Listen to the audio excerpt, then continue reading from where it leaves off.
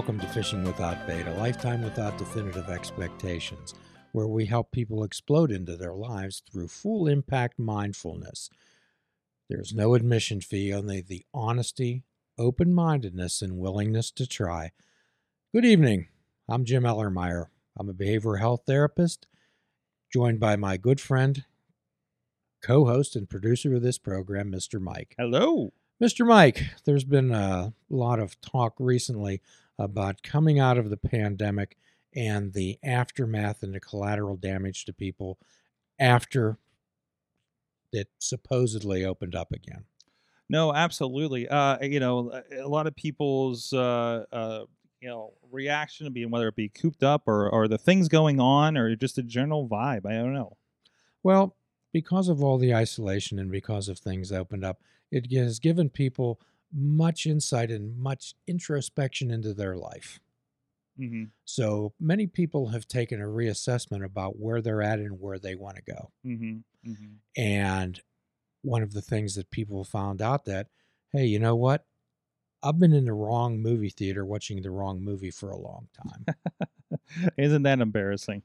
Yes. And as a behavioral health therapist operating Namaste Holistic Counseling, where we are seeing this more and more. Actually, it's like a tsunami. It's more of a flood of dissatisfied, depressed, anxious individuals trying to find some direction. And as many people have told us, Mike, they've lost the joy in their lives. So dealing with a lot of coping skills that people have, unfortunately, during the pandemic, many people chose a coping skill of drugs and alcohol. Now, is this from people losing the things that they enjoyed when everything shut down, or is this something else that I'm not thinking about? It's a part of isolation. Mm-hmm. It's a part of not being able to connect socially with friends and family, not able to have new experiences, not able to participate in things they used to enjoy, like going to concerts, going to sporting events, having just get-togethers, the venues being closed, museums being closed. Actually, people like to go to casinos being closed, businesses being closed, and being unable to direct their outlets. And when this isolation started, the pandemic started back in March of 2020, I know that a lot of people were making jokes about being day drinking and sitting around in sweatpants and doing as they choose, talking to their dogs and cats, enjoying day drinking. However, 24 months later, Mike, it's not so much. It's not so funny anymore. Too much of a good thing in some cases, right? I see so many people, like, all they talk about is the day they'll retire. And I think that's the ideal, right? I talked with some people that do some very labor intensive, some event work yesterday, the last week that I worked with. And it was like, when the pandemic first happened, they're like, oh, we get a vacation. And then after like 2 months, they're like, or 4 months, they're like, oh, okay, we got to get back to this. Right. Well, a lot of people, when they're being asked to come back to work, they're having a real reassessment of their lives about whether they want to continue what they're doing. Recently on some past episodes, we've talked and had a good discussion with retail workers who worked during the pandemic. So what's happening now is we're dealing with the aftermath of the addiction issue, Mike. Absolutely. And many times we'll get a call. I'll personally get a call. Could you help my son? Could you help my daughter? Could you help my husband? Could you help my wife? But one of the things that I always ask them, Mike, is who's helping you? Who's helping you? Because I know I can hear the pain coming through in their voice. And I often say, do you think you might want to come in and let's talk about you? So one of the hardest things to do, Mike, is how to approach someone who you think that may be an addiction. One of the things that we see is there's so many words that are unspoken. There's so many issues that we try to avoid because we don't want to upset someone. We're hoping that they're going through a phase, and unfortunately, a lot of people just don't want to get what they call their hands dirty by dealing with a situation. Mm-hmm. Mm-hmm. Uh, it There's that's not my problem. I can't get involved in that problem. That's their problem to solve, or I have my own problems, right? Is kind of the attitude. or you tell people, you made this mess, you clean it up. Mm-hmm. Your Mm-hmm. troubles are of your own making. Don't bother me with your problems. Figure it out yourself. Mm-hmm. Well, as everyone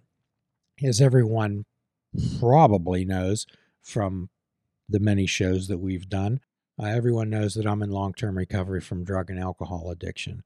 And one of my favorite topics is going to rehabs and carrying the message and helping people understand that they're not weak-willed, Mm-hmm. that they're not mentally deficient, Mm-hmm. that there's something wrong with them, and that they're doing this intentionally to themselves. Mike, I don't know anybody that wants to be an alcoholic. Right, right. Who wants to be under crushing addiction, right? Like who that's not exactly the goal. That's not the end game here. No, I don't think that most people out there understand that being in addiction is the hardest full-time job that any human being will have. Mm-hmm. Mm-hmm.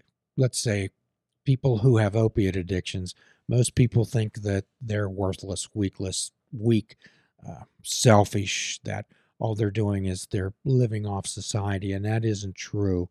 Uh, the if you talk to any drug addicts, people who are tortured by addiction, and you ask them when it was the last time it was fun, they wouldn't even be able to tell you. No, because it's really just a functional thing at that point, isn't it? It's just trying to maintain a status quo or maintain above the line. People use opiates not to be sick, Mike, not to get high. What most people don't understand is that withdrawal from opiate addiction can make you sick enough to wish you were dead. Mm-hmm. And that's the reason why people keep going out there. When you wake up in the morning, the first thing you think of is, what can I do not to be sick today? Mm-hmm. Generally, when people into recovery, I don't think people get together and say, hey, let's rob a house just for old time's sake. So what brings people out of it? What brings people out of it is moments of clarity and people understanding and people listening. So generally, when people come to us and say, hey, here's my issue, we don't offer advice, we don't give suggestions. What we do is, what do you want to do about it? Mm-hmm. And what we do is we keep impressing on people that they're important and that they have choices and that we'll support them. You really need to reinforce at that point. You can't make a decision. You can't set a mindset for these people. They have to, with help, but still arrive to it by themselves in their own heads. Well, we try to help people understand that addiction is not a choice. Mm-hmm. And once you get ensnared, we often say that the chains of addiction are so light that you don't know how strong they are until you try to break them. And we help people understand that asking for help is not a weakness, it's a strength. I let everybody know that everyone in recovery is my hero, and that's just not therapist sappy talk. That comes directly from my heart. And this goes along with something, and we talked about this a little bit beforehand. But there's something in professional wrestling that happened. Of course, that's my wheelhouse. And there was a big time wrestler, John Moxley, formerly known as Dean Ambrose, if you know WWE and All Elite Wrestling AEW. But he was checked he checked himself into rehab. And it was interesting because he had just had his first child was born several months ago. He's married and had a book literally come out that day and was booked on some high profile matches the next day. And I was really impressed with everybody's they didn't hide it in the company and the other wrestlers and the other coworkers. The first thing they said right off the bat on the show, they're talking about it. They said everybody from the CEO on down was like, he checked himself in. We're really proud for him, and and we're here for him. Like that was a very positive, like push for things. Nobody's saying, he's screwed his life up because he's in addiction and just went into rehab in the middle of like maybe the most important week of his career, right? The point is that he gets it taken care of, correct? That's the most important thing. So I tell people quite often when they say, that was the worst day of my life, I try to help them understand that was probably the best day of their life. Mm-hmm. Mm-hmm.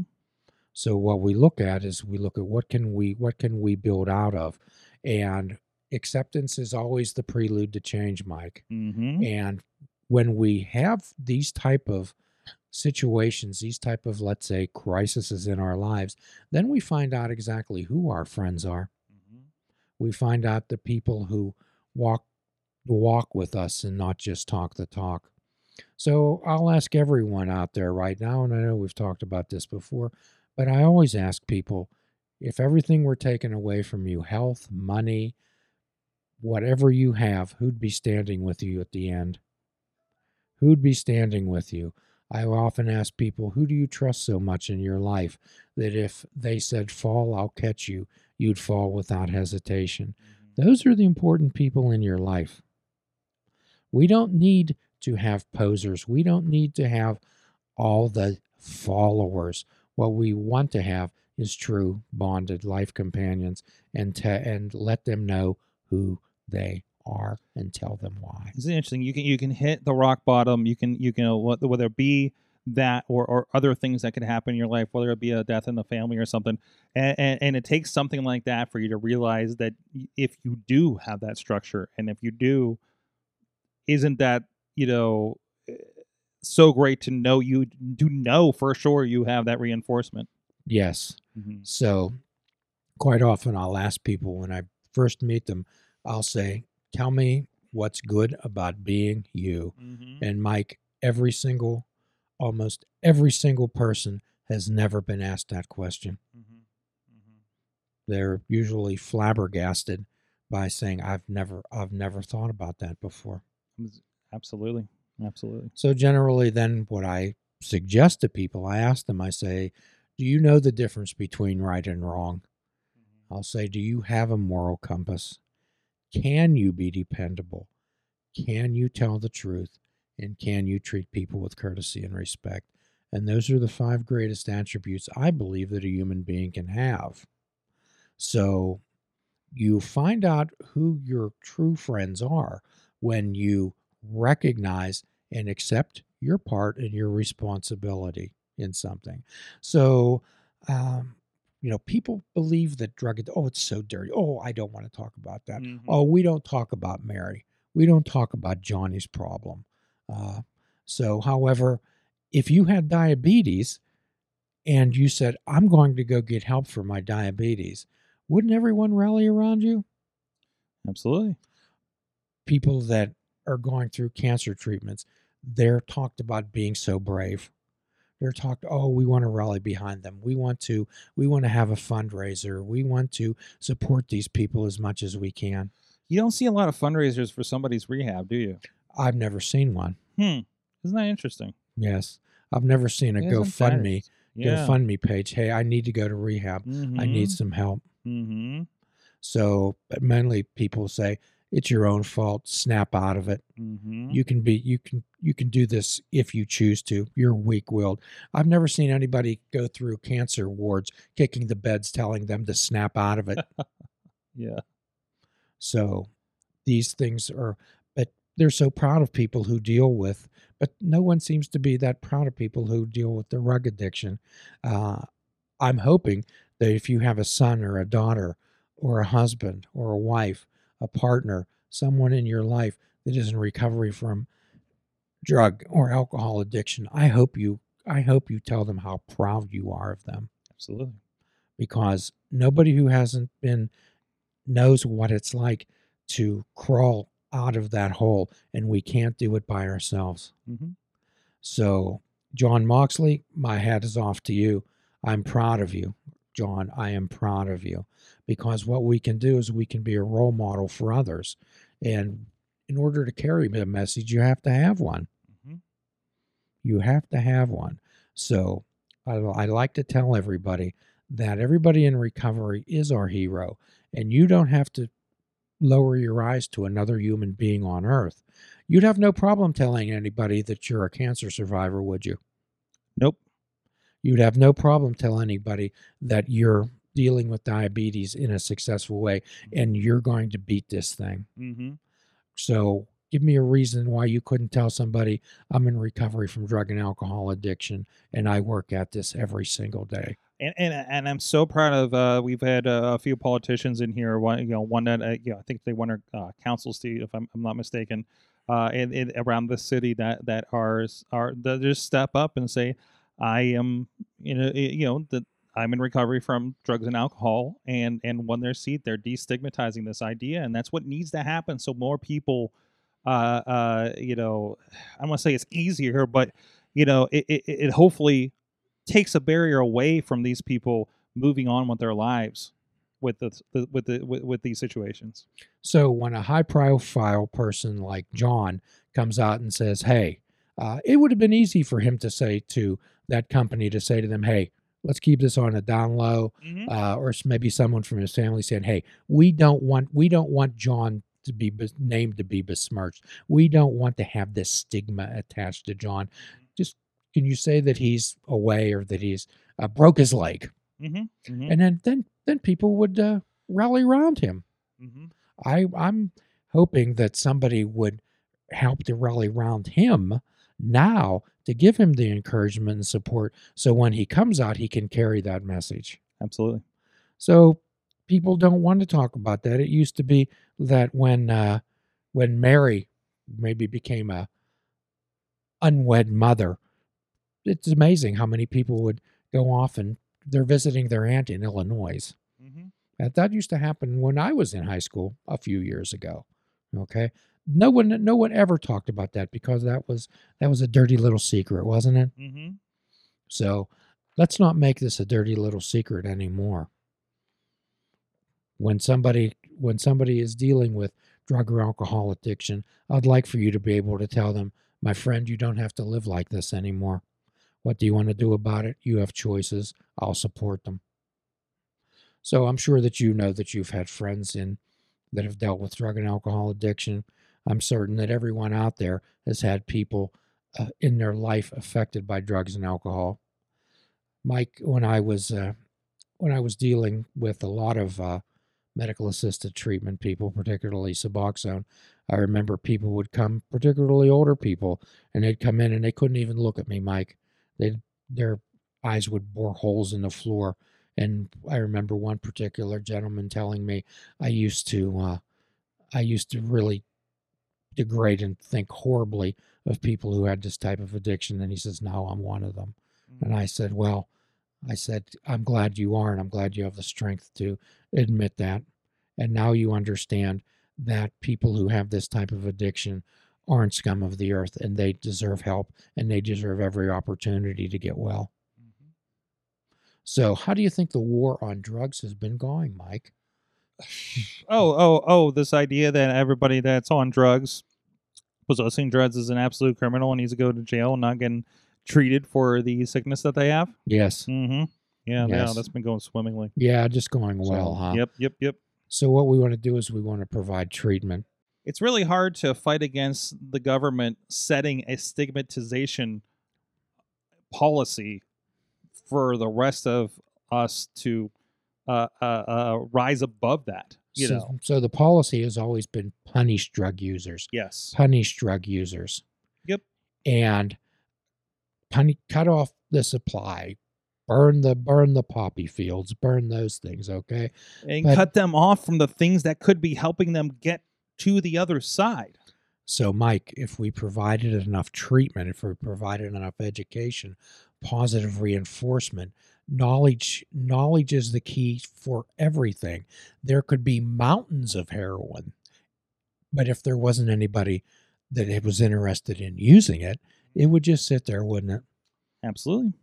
So what we want to do is we want to provide people a better way to live. We want to provide people with opportunities, and we want to provide people with hope. Hope is one of the things that, although I'm a behavioral health therapist and I cannot write prescriptions to take to the pharmacy, I can write a prescription for hope. And we can write a prescription about, well, here's what we did about it. Here's what you can do about it. So perhaps, Mike, after this program, perhaps you could go back and provide some links for some of the recovery stories that we've had for people on this show. Absolutely. Perhaps you could pull up some links. I know that I've given my recovery story on this show, and recently I recorded a online version of Keep Coming Back AA speakers that this young lady out in California is trying to record recovery stories for posterity. Mm-hmm. And I applaud that. I applaud it. So everyone out there, again, is our hero, and as often as what we've done, we love to share recovery stories on this show. And everybody is in recovery from something. Everybody is in recovery from something, whether it's drugs, alcohol, gambling, chewing your fingernails, or eating too many banana popsicles. You hit a couple of mine there, I think. So what we try to do on this show is provide a platform for people to share with others, hey, here's what I did about it. So when someone comes up to us, someone comes up to me and says, man, I can't stop using, I can't stop drinking, I don't know what to do. I'll say, well, I think you know what not to do. And then I'll say, here's what I did about it. If you care to pick on any of that and share that and incorporate it in your life, we'll do all you can. You know, in 12-Step Recovery, we have a responsibility pledge, Mike. And what that says, I am responsible. When anyone, anywhere reaches out for help, I want the hand, in this particular case of AA, to be there. And for that, I am responsible. So for every person that we try to help and they say, what can I do? I tell them, I said, everyone in recovery has a special message that you can carry to someone else. There's no one who knows. People will come up and say, I can't stop. No one knows how I feel. That's so often. No one knows how I'm feeling. No one knows the pain that I'm in. Mm-hmm. And no one can know the pain that you're in. But we can say, you don't feel like the Lone Ranger. Here's what we did about it. Yes, I understand. So normally when you tell a person that's not in addiction that you can't stop, one of the first questions is, why not? One of the first questions is asked is, why not? As much as my mother loved me, and we've talked about this many times, she was the last friend I had. And when I would go to her crying and just saying, I can't stop, as much as she loved me, her first words to me would be, why not? Mm-hmm. And that's the thing, no matter what you're going through. I went through something a couple of years ago, and finding somebody that actually can help, that can help understand and help navigate. And certainly not everybody's equipped for that. No. Neither you or I have ever been pregnant. Mm-hmm. So that would be like me and you sitting down with a pregnant female and her talking about her changing emotions, how she's feeling physically, depression that she's experiencing, or anxiety. And we would sit there and say, oh, we know how you feel. That is impossible. Mm-hmm. That is impossible. So what we want to do is, that's why I tell people that I'm going to hold them to the fact that they have a responsibility to carry the message of recovery to everyone. And John, I'm going to ask you, when you get out of rehab, I'm going to ask you to commit, and I'm certain that you will. One of the greatest joy is seeing the light come on in someone else's life, to carry that message to another person and see them recover. I can't think of anything better than that. So for everyone out there, if you have a recovery story to share, please contact us, and Mike will show you how to do that. So at the end of every podcast, what we do, and a big prescription for hope is going to be written to everyone out there, we offer this prescription: fruits, nuts, and vegetables. Unplug your television and take up fishing. And for a truly mindful experience, we suggest that you fish without bait. Do a kindness for yourself and do a kindness for another. Forgive yourself and forgive another. Till all are free. Namaste. You're important. Please check out our website at fishingwithoutbait.com, where you can listen to the show, comment on our discussions, and find out where you can subscribe to our podcast. If you're interested in flying the colors of Fishing Without Bait, click the shop icon on our website. We have clothing, mugs, cell phone cases, and so much more. Show the world that you fish without bait. This show is a member of the Sorgatron Media Podcast Network. Find out more at sorgatronmedia.com.